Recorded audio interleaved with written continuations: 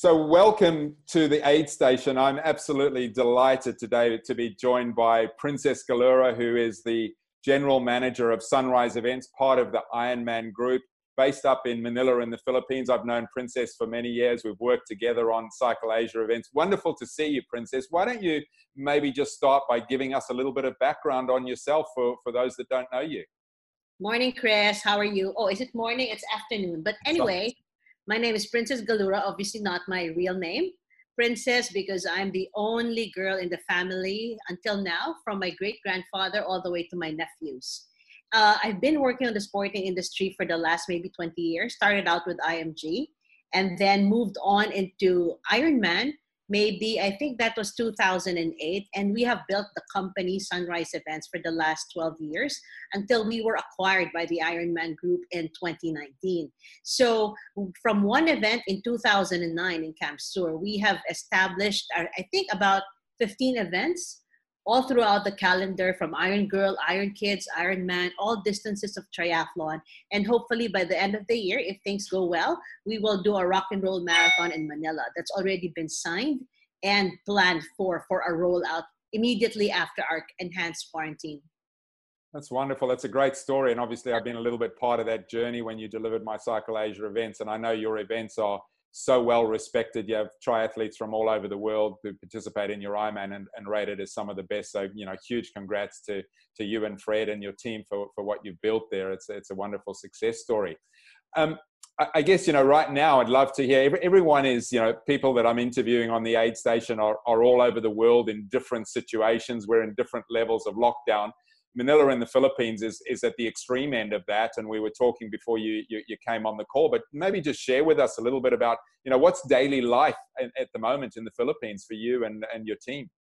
So basically, we were already on enhanced community quarantine beginning March 16. So I went to the office March 16. I had to sign some other things so that, you know, we can pay rent, we can pay payroll. But my first day actually in the house is March 17. So today, April 7, is my 22nd day. So since I am not the designated person to go out, I've spent it around the house in order to connect to the team, because I want to know how they are. I want to maintain that we're still working. Even if, you know, this is going on, we have to prepare for things that can happen immediately after the quarantine. So we have every other Teams meeting in Microsoft. And we just, you know, even if it's not work, we just try to get to know how's everybody, things like that. As for myself, Chris, it's been a challenging thing because I'm not normally in the house. My house is like the hotel. You go out, you know, fix yourself in the morning, rush out, have a breakfast meeting, and then come home for dinner, sleep, and then repeat. But now 22 days, that's my personal record. So how do I survive? We work in the morning, like real deal work. You're there with your husband Miko, who's in the business as well, and you told me you got 17 dogs as well. Correct. Well, the 17 dogs, they cannot play or move around now because they have to stay in their own little spaces in the house. Yeah. So the good thing about that is they don't litter their litter everywhere, so we don't have to clean everywhere, right? But aside from that, clean the house, do work, do exercise. I haven't danced in a month. Yeah, so you're a dancer. You're a competition dancer, aren't you? And I'm supposed to be in England. That's Arcona, which is called Blackpool. It's the World Championship. We also have age group, stuff like that. I should have been there end of May. But obviously that has been postponed to September. So what to do, right? So just, you know, bike, exercise, weights, run a little bit, jog a little bit. That's it. Then repeat again the following day. Yeah. And I think, you know, one of the things I'd love to know is, you know, what you've learned about yourself, apart from that you've treated home as a hotel, but is there something that you've learned about yourself that you didn't know about that this has brought out for you? I can survive by myself and my husband and our helper in the house, just the three of us. The things that we have in the house, Chris, I learned that we have enough, actually more than enough. I have more than enough, you know, gift cards for 2 Christmases. I have more than enough books to read for maybe, 2 months. I have more than enough clothes, shoes. So it's time to let go. But all these things don't really matter now, right? We can't even go out. Nothing that we possess materially matters right now. Yeah, And the it's a great only thing point, isn't that it? matters is that I'm healthy, my husband is healthy, the dogs are healthy, and that there is hope that this will end sometime soon.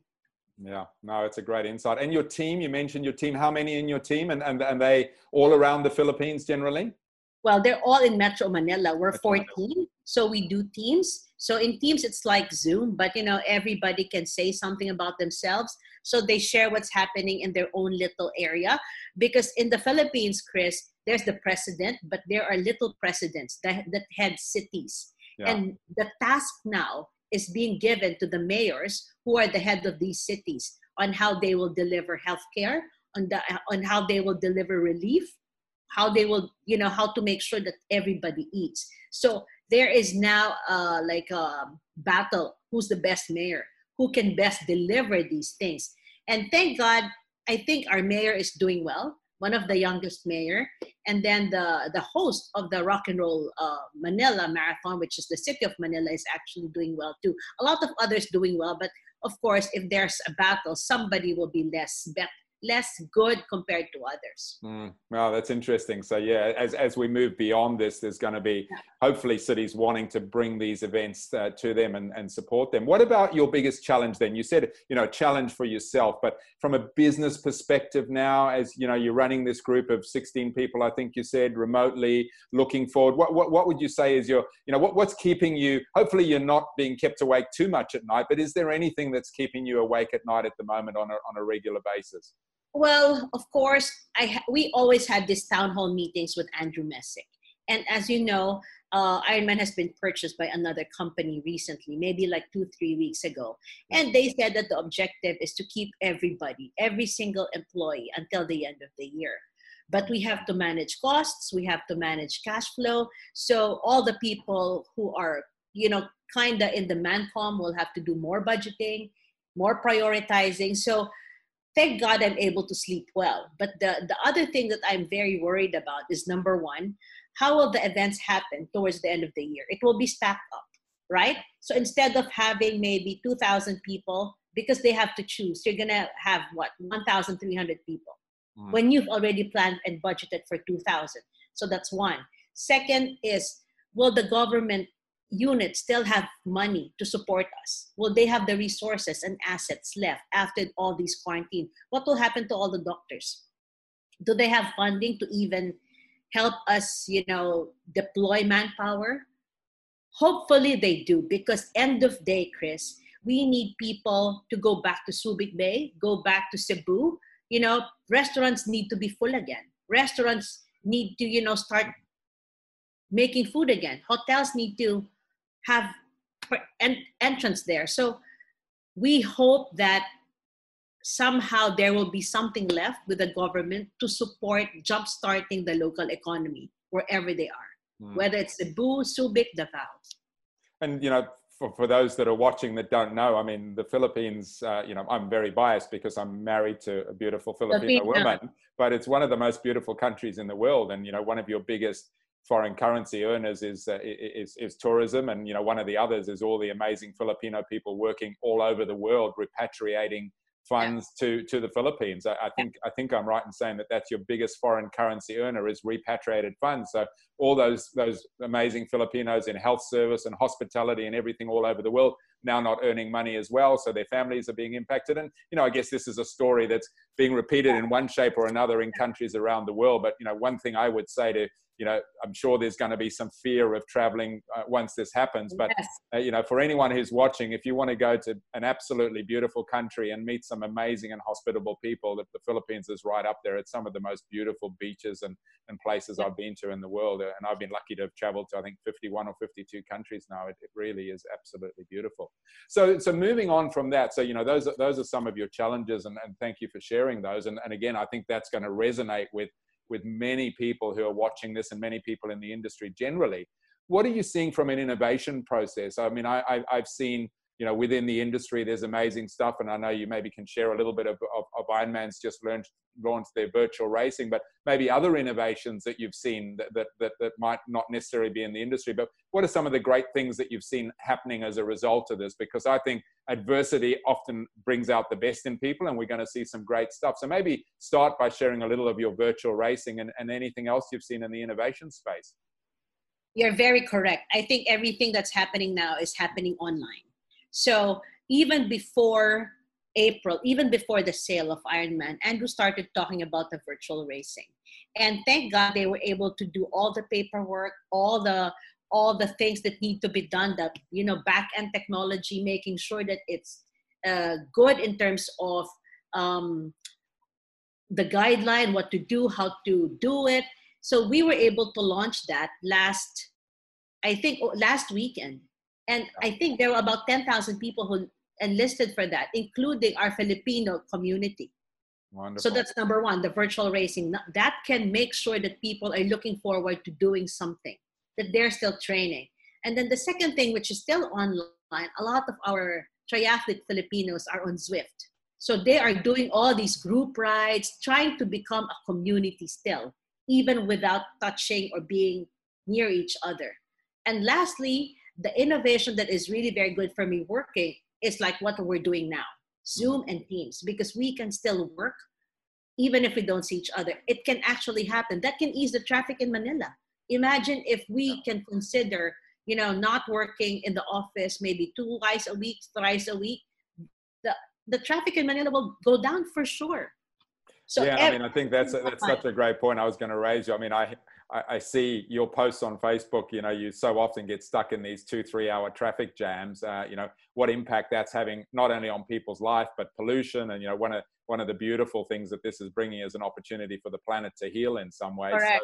So, it's this wonderful opportunity that we realize that we can work remotely. We don't need to get on planes and so on. So I think, you seem to be saying that's maybe something that you'll institute with your team. Obviously, from a work perspective and, from our event perspective, this virtual is going to have a huge role to play, but the real help is, as human beings, we obviously crave connection. We crave being with each other.